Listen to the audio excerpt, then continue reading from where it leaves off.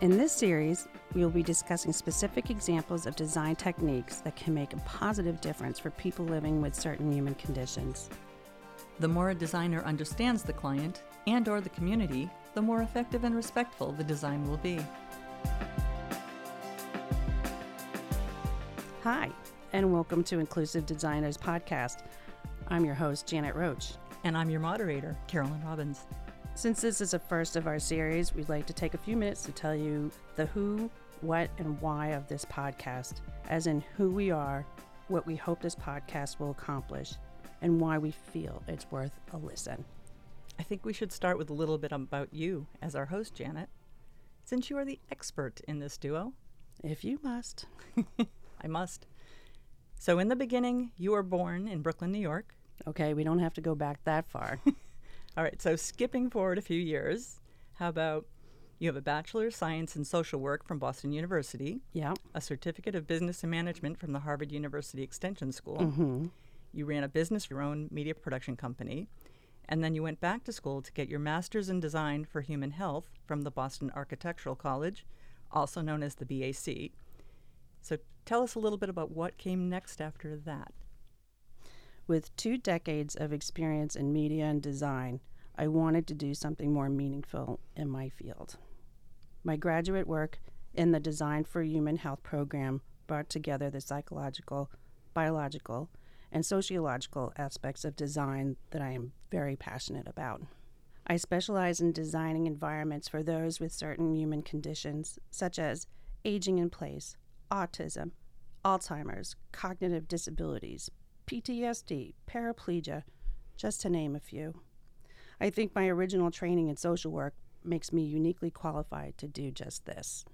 So starting my own company, Janet Roach Designs, allowed me to combine my love of design, helping others, and business. I truly believe that evidence-based design solutions can make great improvements for many human conditions. So along with your own projects, you're also currently an adjunct instructor at the Boston Architectural College, BAC. Tell me about teaching. Well, I really enjoy teaching. I enjoy the give and take between the student and the instructor and the ideas that are formulated through conversation and the love of design. It's sort of a little bit about what we're trying to do here with the podcast. Currently, for example, we have been examining circadian lighting and health within a senior living facility located in Denham, Massachusetts, and it's associated with Harvard Medical and the Institute for Aging. We are currently actually going to NeoCon to go and present these findings. I'm bringing both students and an additional adjunct instructor from the BAC. That's really cool, and we'll get back to that in a second about NeoCon. But as for credentials, let me say that you are Allied ASID, Affiliate EDAC, and CAPS certified. Mm-hmm. Do you want me to explain what CAPS is? Absolutely. Okay. It's Certified Aging in Place Specialist. Then let's get back to the fact that you're also a valued speaker at conferences like the Healthcare Experience Design, HXD, by MadPow, and also the NeoCon in Chicago that you were mentioning. Mm-hmm. What's it like to go to conferences like these?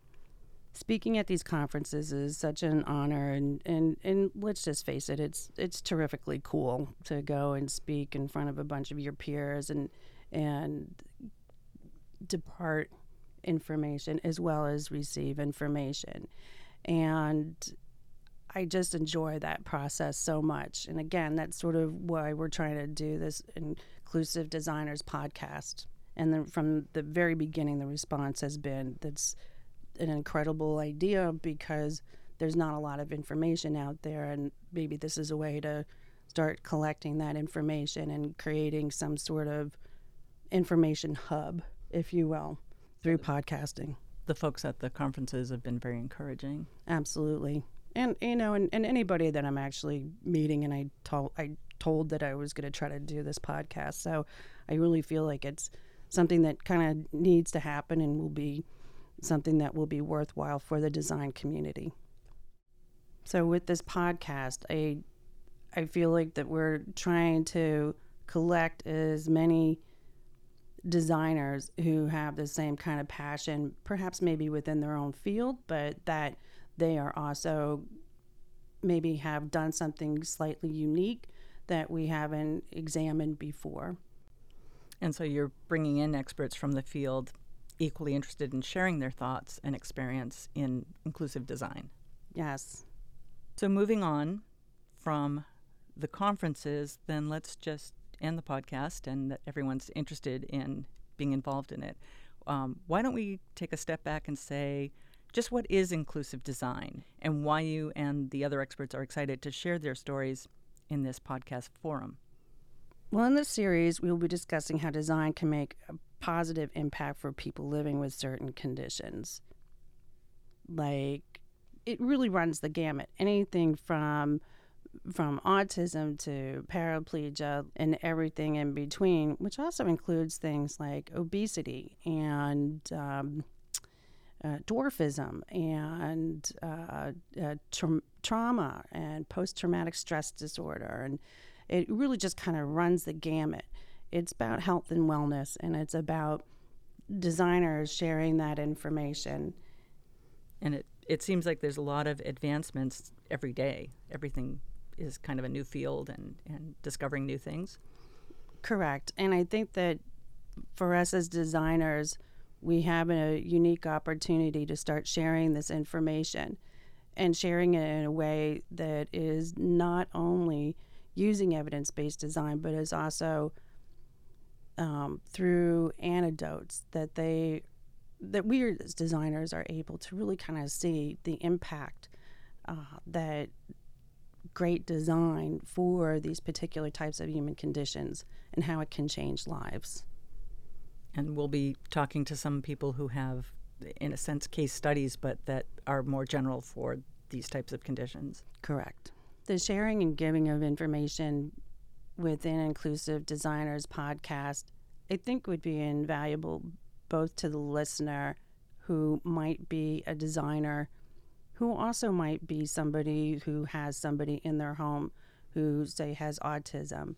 But meanwhile, though, we also have somebody who's trying to age in place. Multi-generational homes end up with very unique situations.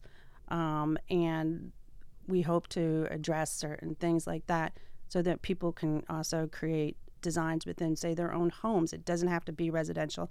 It doesn't have to be purely institutional, but it can be in somebody's home. And so somebody might be able enough to recognize, oh, hey, I have somebody who is developmentally disabled, and I also have arthritis, kind of a common human condition that now is something that needs to be addressed. And how do we address that within the built environment? So you brought up a good point that this is a podcast not only for other designers, but maybe for obviously students coming into the field could be interested. Yep. And a third audience would be someone who within their family has or themselves have a condition right. that could benefit. I guess that brings me to my role here. Mm-hmm. I'm here mostly to make sure the conversations make sense to both those in the know in this relatively new field and those like me who are not. Because we do realize the listeners may not all be inclusive designers or students, but folks who have an interest in specific topics such as family members. And caregivers. And caregivers, absolutely. So occasionally, as the non-designer in the field here, I'm going to pipe in with questions as needed. For example, recently we had a conversation and the term FF&E popped up. And I was the first one to say, okay, I have no idea. So please explain what FF&E meant or means. And the answer is fixtures, furniture, and equipment. Which makes perfect sense to what was being discussed. Once you know it, it makes sense. So part of my job is to make sure that things like that are defined and clarified for all of us. And as the moderator, that's what I do. That And make sure I don't curse on air. That is also my job, too. So that seems to be a good overview of who we are, what we're doing, and why we think this is important to make this particular podcast available to anyone with an interest in this type of work being done. And in the upcoming episodes, our forum will include inclusive design discussions on topics such as these. The benefits of circadian lighting, how it affects our health, and why employing certain design decisions can help improve it. Improved light levels and full spectrum sources, especially in healthcare, is very important. If we have proper light exposure, then we keep our master clock, as it were, like the atomic clock of our body, on time and running all the other rhythms of our body healthfully. And that in turn is connected to your mental health, your physical activity. It even down the road has been connected to your odds of getting cancer and a lot of other illnesses. So it's connected to your immune system and your mental health, which is connected to everything. That was Catherine Lescowat of Lamp Partners in Cambridge, Massachusetts, discussing the benefits of lighting and how it affects your circadian system. Using trauma-informed design, we will discuss features being implemented in a center for children of abuse in order to reduce their stress. There's not just an immediate transferable set of evidence for abuse intervention centers, so I borrowed from very closely related fields. As much as possible, I based all the design recommendations on evidence. And it takes a bit of time, but I'm so fortunate that the team who hired me wanted to make sure that was in place and understood and appreciated from the beginning. So having an evidence-based wellness designer at the helm was something that was a priority for them, and it was just a match made in heaven. So it's I'm happy I share their successes on your podcast. It's fantastic. From our interview with Dr. J. Davis Hart, a Paradigm Design, an expert on the importance of using evidence-based design when creating spaces and getting your clients on the same page. How evidence-based design can help with behavioral issues, using a case study of how it was used to solve a problem in a group home. When we looked at the biological, sociological, and psychological factors, so that was based on the different conditions because, that changes how you interact with the world. It changes how you perceive things. We definitely spent a lot of time up front trying to gather all of that information and then sort it out and try to see where those themes and those common points were.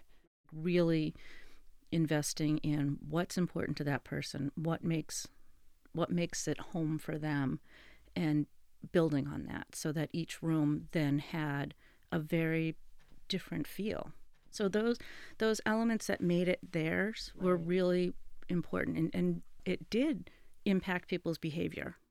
That was Adrienne Erdman, a principal human factors engineer at Cambridge Consultants, and Mary Jo Cooper, Vice President of Long-Term Support Services at Bay Cove Human Services, discussing the importance of examining the biological, psychological, and sociological factors when designing for the human condition and how it impacts lives. And we have a long list of human conditions within the built environment we want to cover, and guests we are excited to talk to, and their stories and experiences we can't wait for them to share. If you have any questions or have suggestions for future topics you'd like us to cover, shoot us an email, info@inclusivedesigners.com. For more information on design and research we cover, please check out our webpage at inclusivedesigners.com. And in case you didn't get it, that's inclusivedesigners.com. We hope you enjoy our Inclusive Designers podcast forum. And we look forward to your feedback too. Yes, we do. Thanks again for listening. Until our next podcast episode, stay well and stay well informed. Thanks for listening. Yes, thanks again.